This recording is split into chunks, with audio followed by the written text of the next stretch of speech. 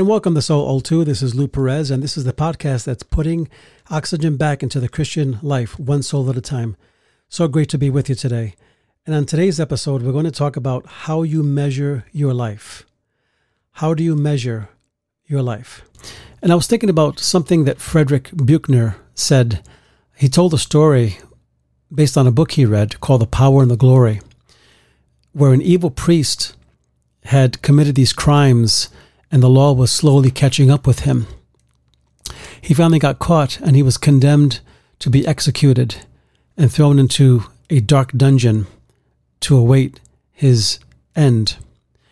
In the cell, it is said that tears poured down his face. He was not at that moment afraid of damnation, even the fear of pain in the background.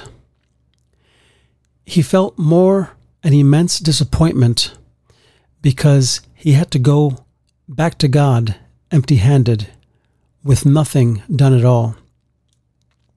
What the story simply means is that every single one of us is wired, whether you believe in God or not, we're wired to accomplish something with our lives.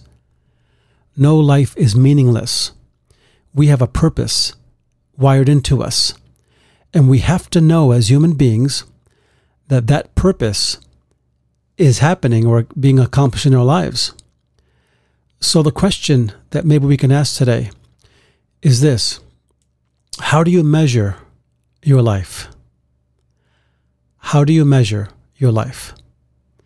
Do you measure your life by possessions, by the things that you have? Or maybe you measure your life by what others say about you or people's praise? Or maybe you measure your life by how you look on the outside. And maybe you spend a lot of energy on how good you look.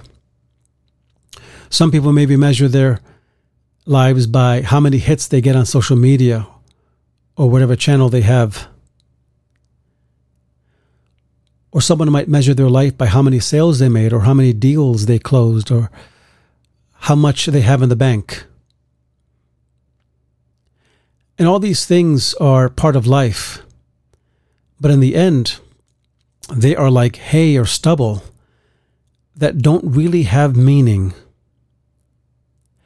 Frederick Hertzberg said that the powerful motivator in our lives isn't really money. It's the opportunity to learn, to grow in responsibilities, contribute to others, and be recognized for achievements. In other words, and this is a Harvard business guy talking, there's more to how we measure our lives than just what we see, feel, or hear. Clayton Christensen, a teacher at Harvard, made a decision in his young career. He said, I decided to spend an hour every night reading, thinking, and praying about why God put me on this earth. That was a very challenging commitment to keep because every hour I spent doing that, I was not studying applied econometrics, which is what he does for a living. He teaches students econometrics or about the economy. But he said this, he said, I concluded that the metric by which God will assess my life isn't dollars, but the individual people whose lives I've touched. And that, I believe, is much more substantial than just having possessions or having these things that will one day burn anyway, or things that will one day end up in a trash heap, forgotten. Maybe that's a good question we can ask ourselves today.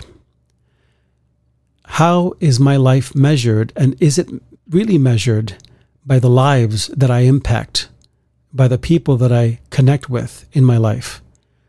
By people that can look back and say, I'm so glad I met so-and-so because they taught me this, or they helped me through that, or they heard my heart when I was hurting.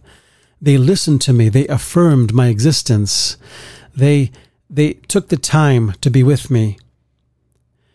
And that is something we really can't buy or pay for as people, is it? The level by which we impact other people. Unfortunately, in the world we live in, there is such an emphasis on accomplishments based on how many things I have, how much money I have, the bigger the house. And you always see these reality shows or whatever you call them, sales pitches where people say, you can own all this property and so much and so long. And it shows the person who's offering the course. It shows them successful with big houses, because that's how we define success: big houses, expensive cars, beautiful women or beautiful men, whatever you want to call it. And there is this patina of success that looks on the outward appearance to be wonderful and exciting and filled with energy, but it has no real substance. Because if our lives are measured by those things, how many stories have you heard of people whose lives have become shipwrecked because of those things? Because instead of them owning those things and stewarding those things ended up owning them and destroying their lives. As Jesus once put it, a person's life does not consist in the things they possess.